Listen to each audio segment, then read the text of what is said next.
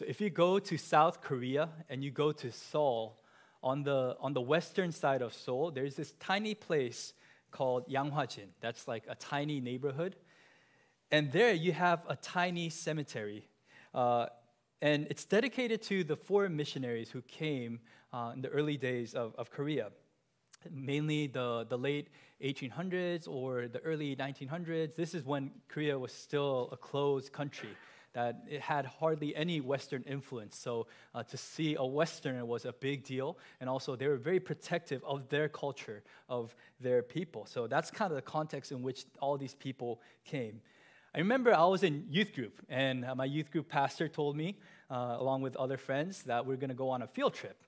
And I had no idea we were going to go to a cemetery. Right? I thought I was going to go on a picnic, maybe grab some good food and hang out with my friends. But instead, we literally went to a gravesite.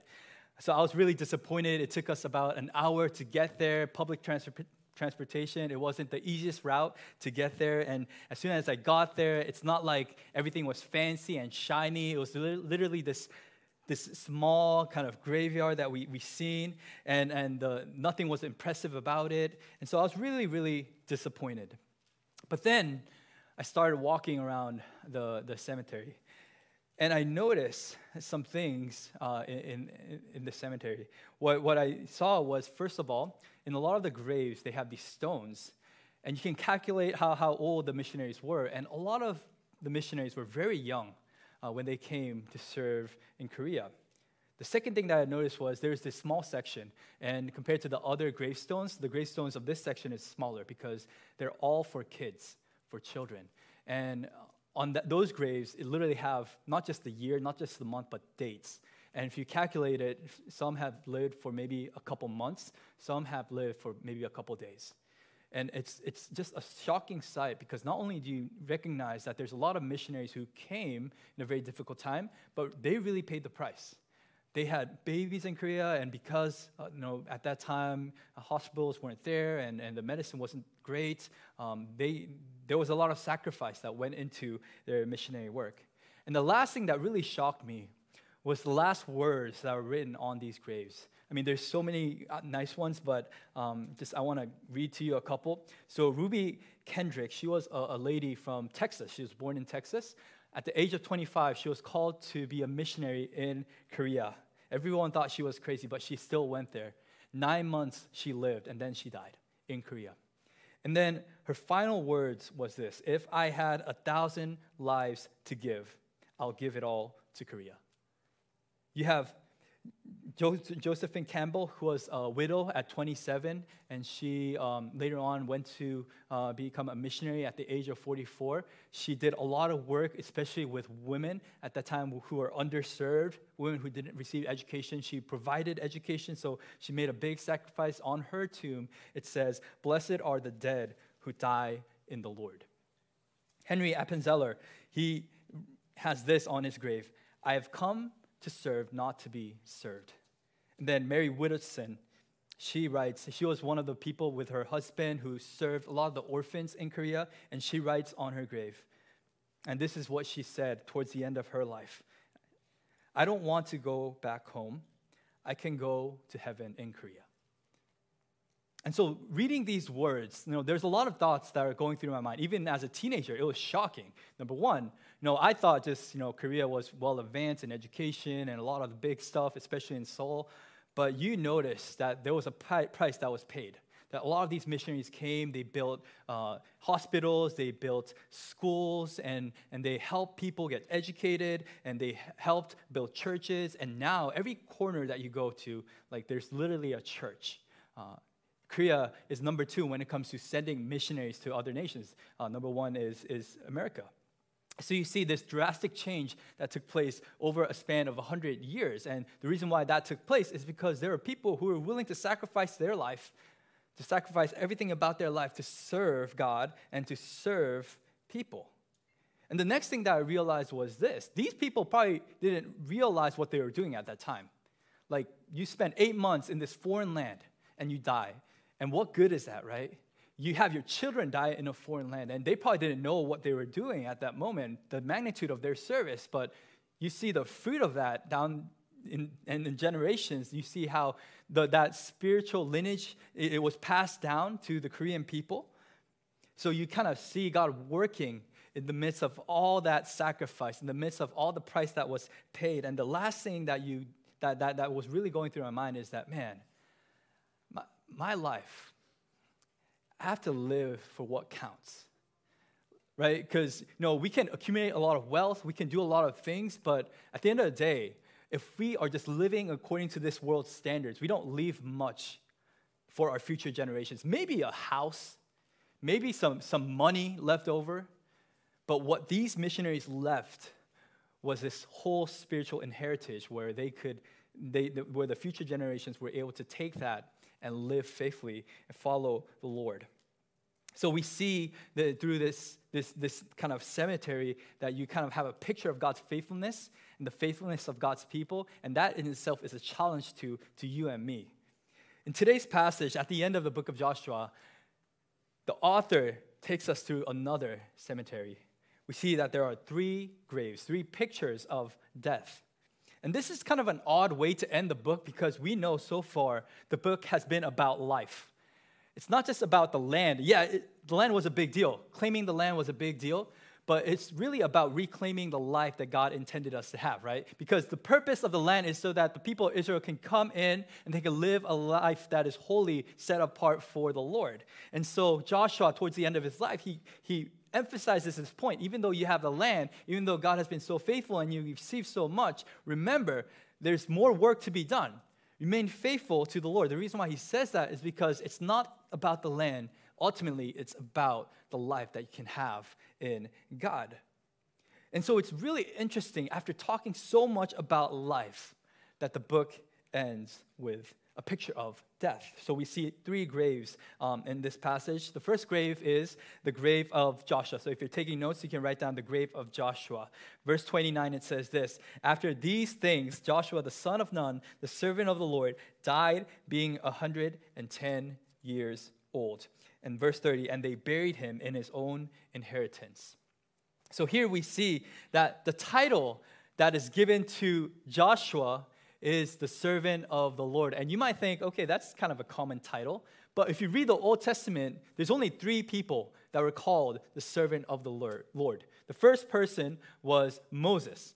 He was called the servant of the Lord, not earlier in his life, not when he crossed the Red Sea, but when he was about to die. He was called the servant of the Lord. In Deuteronomy 34, the Bible records, then it says, Moses, the servant of the Lord. And then you come to the book of Joshua, and every time Moses is mentioned, it's always associated with this idea of being the servant of the Lord. And then you have King David, who wrote a couple psalms, right? And some of those psalms have headings that says, this is a psalm of David, the servant of the Lord. And we know that how he was a man after God's own heart.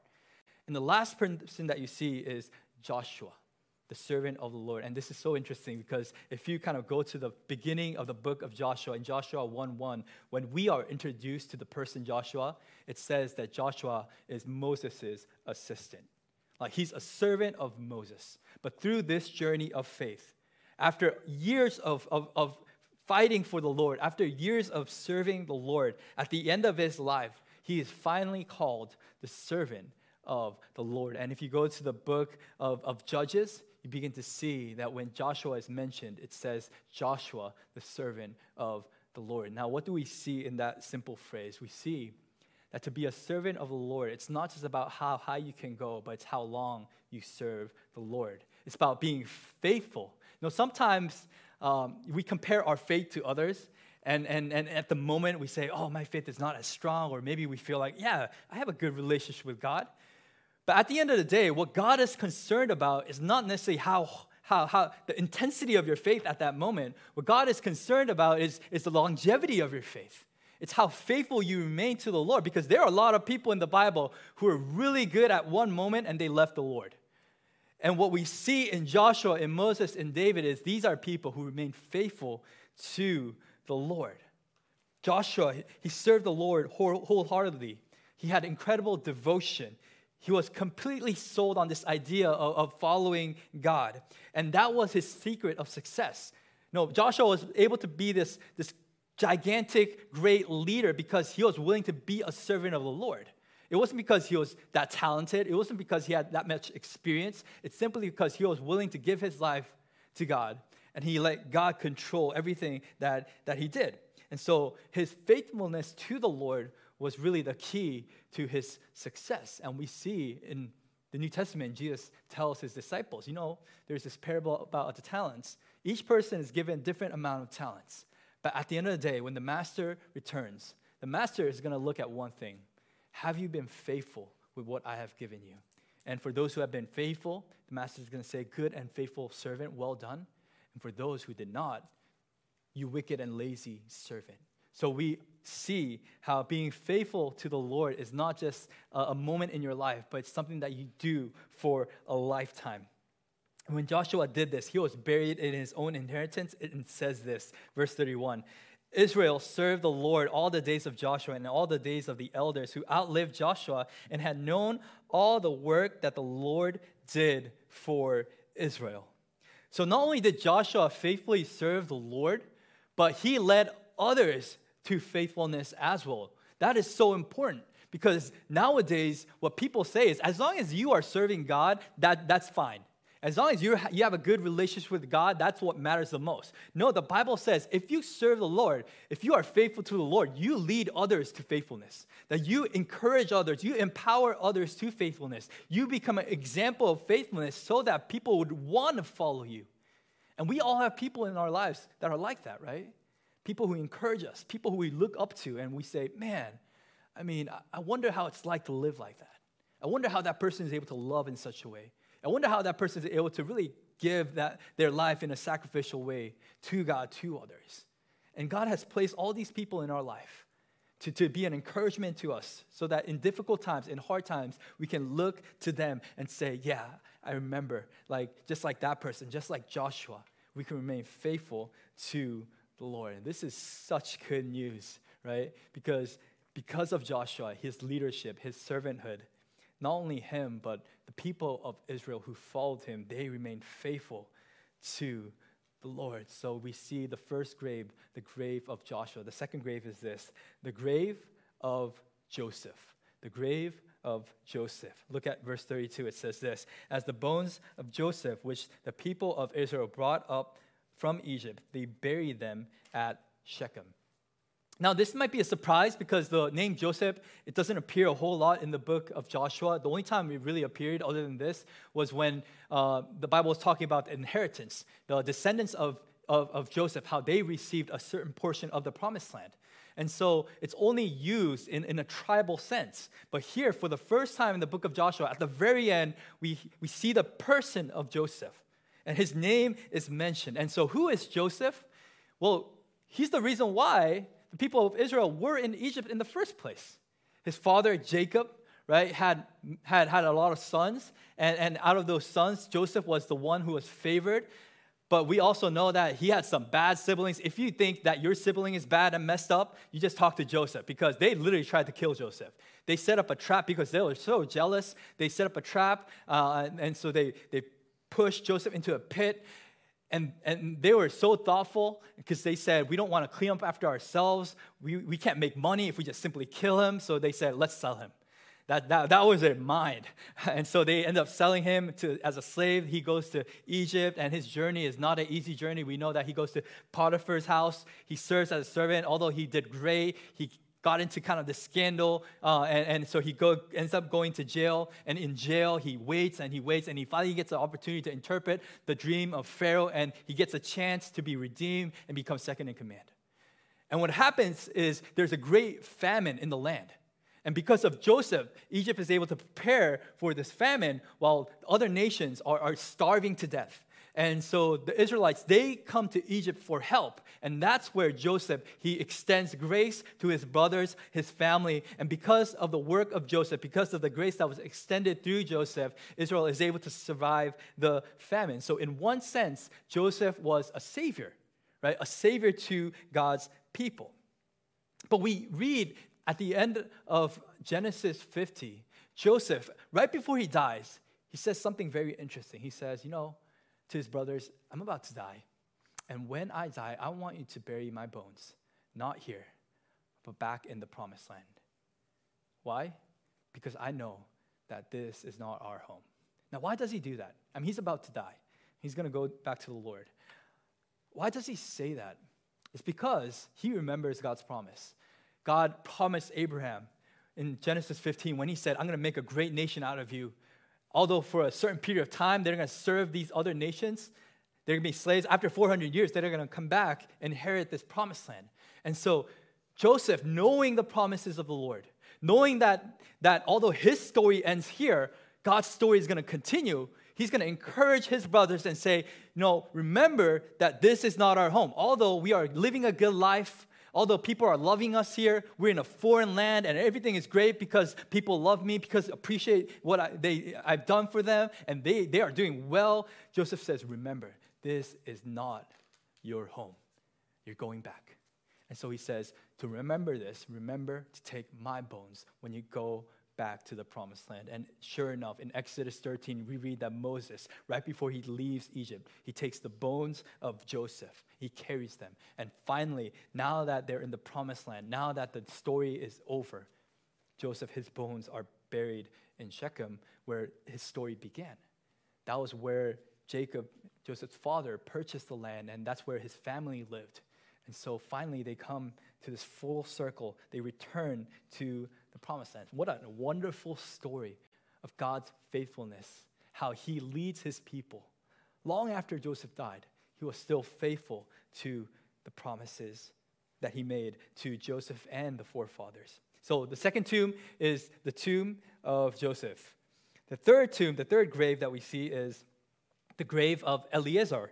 Now, this is kind of a hard one because we don't have a whole lot of information about Eleazar, but we read in verse 33 that Eleazar was the son of Aaron, who was the high priest, and Eleazar himself was the high priest as well. After Aaron died, he was the one who took over, just like Moses died and then Joshua took over. So what is the high priest? A high priest was the spiritual leader of the people of God.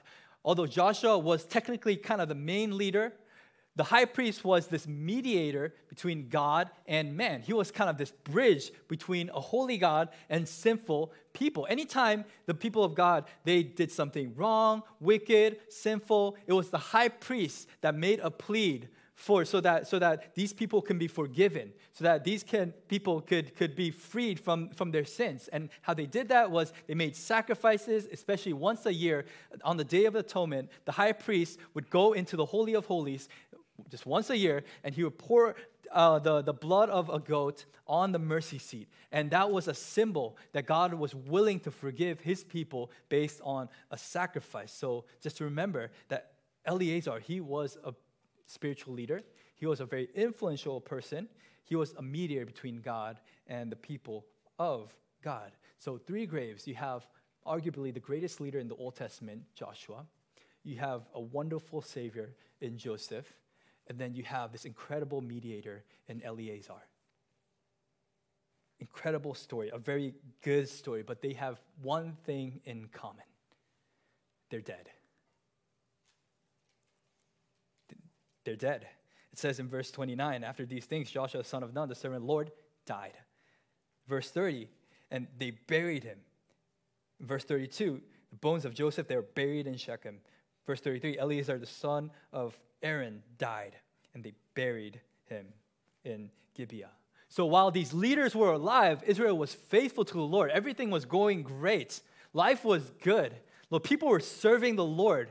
And we kind of read that really the generation of Joshua, they faithfully remained in the promised land. They served the Lord through and through.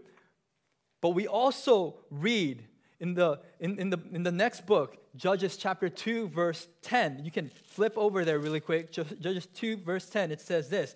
And all that generation also were gathered to their fathers.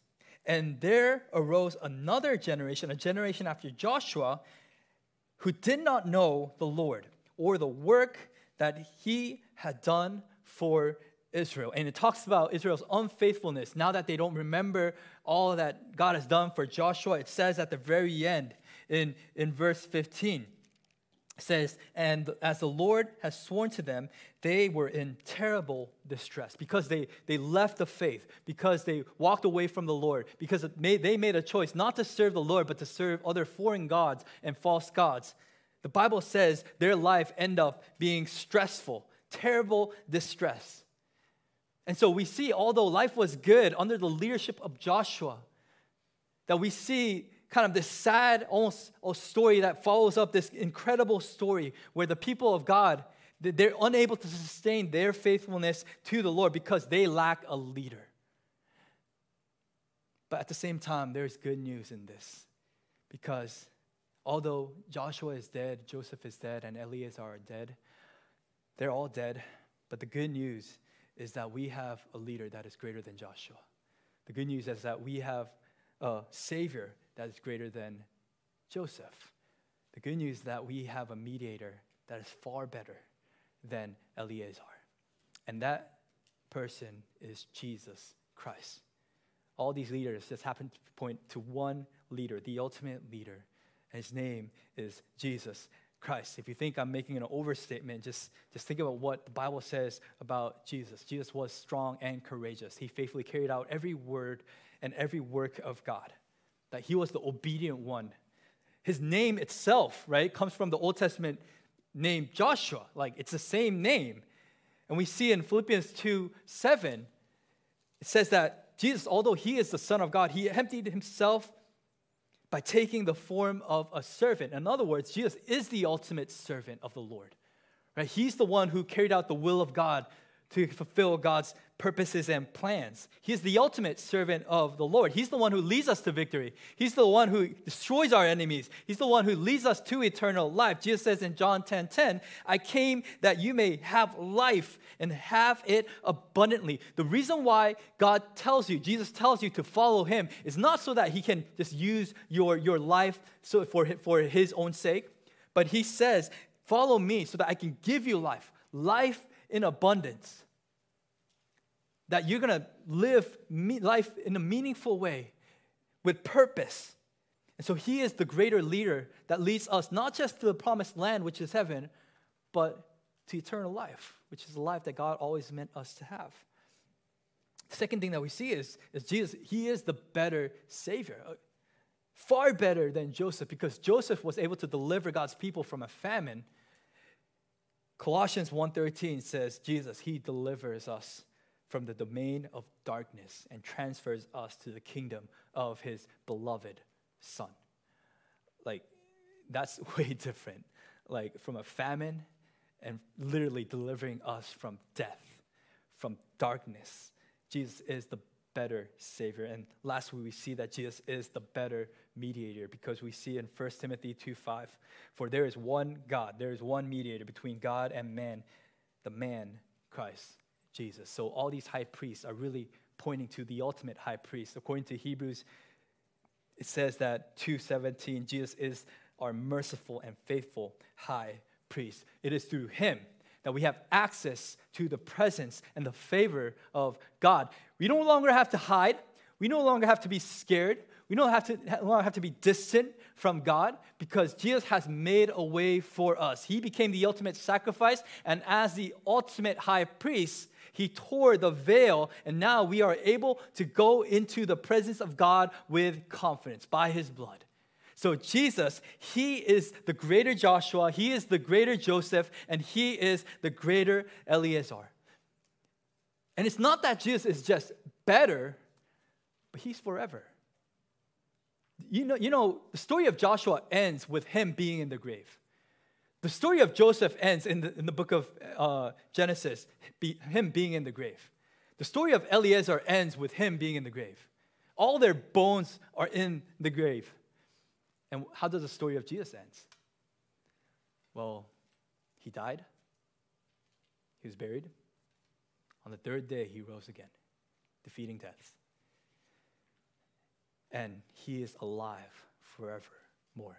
That he is the King of kings and Lord of lords, that he's the one who's going to return. That he is not dead, he is alive. If the faithfulness of God's people depended on God's leader, then we are in good shape. And isn't that good news? Because the faithfulness of God's people always depends on God's leader. The reason why Israel was unable to remain faithful to the Lord was because they didn't have a true leader. But we see that our leader is not only better and greater, but he is forever, that he does not die. He does not go away. In fact, he says, I will never leave you nor forsake you. The reason why I send you out to make disciples of all nations, to baptize people in my name, to teach them all that I've commanded you, is because all authority in heaven and on earth is given to me, and I am with you to the end of the ages. Our Joshua is so much better. So at the end of this book, what we need to see is not just, oh man, this was a good story about Joshua. What we need to see is that this is our Savior, our leader, Jesus Christ.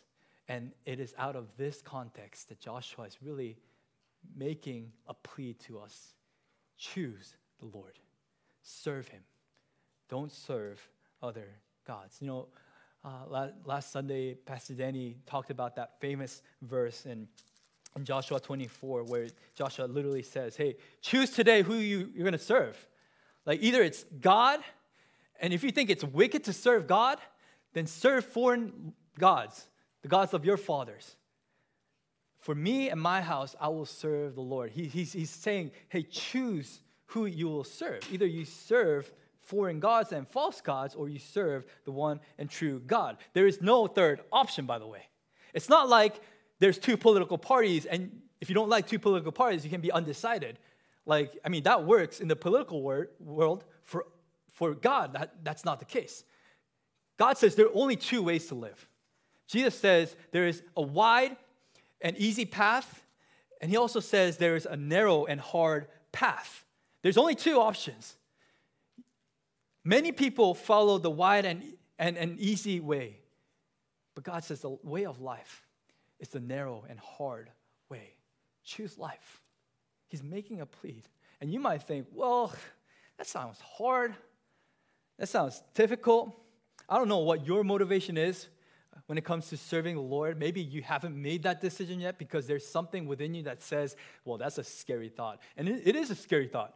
If you think about it, what God is asking you to do is this. He's not just asking you to add him on your friend list. That he's not just saying, add a portion of me into your life. No, he's saying that give me all of your life. That give me everything that you have. Every bit of your life, I want to have that. That's what he's saying. Make me the center of your life. Why does he say that? That's kind of a scary thought. And I think a lot of people are driven by fear because they look at the wrath of God and they see, wow, it's scary to go to hell, so I'd rather go to heaven, right? But at the same time, you know, we know that in the beginning you can be driven by fear, but if you're always driven by fear, that's a miserable life. That Christian walk does not have any joy. It's always scary, right? You're always worried about the next thing that God is going to do, like how he's going to hit you with lightning, and you're always kind of like living in fear. The other thing that a lot of people do is you say, well, because God did so much for me, I got to pay that off. I got to work hard. No, it's like your parents sometimes say this. I raised you. I fed you. I paid for your tuition. I changed your diapers. I gave you 3 meals a day. Now you got to listen. Right? It's like their basis of obedience is that I did all this for you, so although you disagree with what I'm about to say, you follow me. And a lot of people feel like that's what God is doing because he's doing so much for us. He gives us so much. It's like, although you don't like it, just do it. Do it. It's driven by guilt. It's driven by this obligation. And what the Bible tells us is that that's not really the case. It's not necessarily fear. It's not necessarily guilt that's driving our faith. If that happens, that means that our Christian walk is a joyless walk. But think about what Joshua says in his final remarks, going back to chapter 23. The reason why he's able to declare, hey, make a choice in chapter 24 is because he declared a truth in chapter 23. And what is that truth? The truth is very simple, that God is good, he is faithful, and you can trust him. God is good, he is faithful, and you can trust him. God doesn't need our service. It's not like we make him complete. God is not lonely. He is always 3 in 1, meaning he always has company. He's perfect in his way. It's not that we add anything to God. Really, out of sheer grace, God invites us to be part of his good plan. And why should we ever choose God? It's simply because he is good, that he has your best interests. He is faithful. He does not change, unlike people who change in this world. And so you can trust him. I think the reason why we have this negative reaction towards leadership or negative reaction towards obedience is because we met some horrible leaders who are not good and who are not faithful, who change their word all the time and who seek for their self-interest. God is different. And if anything, and through the book of Joshua, what God is showing us and what Joshua is telling us is this, that God is good, he is faithful, and that is the reason why you should trust him. And Joshua is saying, you compare God and all the false gods that your forefathers believed and all the false gods that the people around you are believing. What's your option? What's better? It's not like you have a neutral option where you say, well, I'm somewhere in the middle and I'm undecided. No, that's not the case. And for those who have yet to commit your life to Jesus, can I just ask you a simple question? If you've been living according to your own will, according to your own ways, according to your own standards, according to your own good, how's life right now? If you are completely satisfied, happy with your life right now, then there is actually nothing that this word can offer to you. But if there's something that is missing, it is something that's empty. If you are constantly pointing fingers at your circumstance, at people around you, and you're saying they're the problem, my situation is the problem, the world is the problem, doesn't that tell you that something is wrong about your life? And what God is saying is this, it's not that just Jesus is better, the life that he has to offer you is so much better. Like what you can do with your life,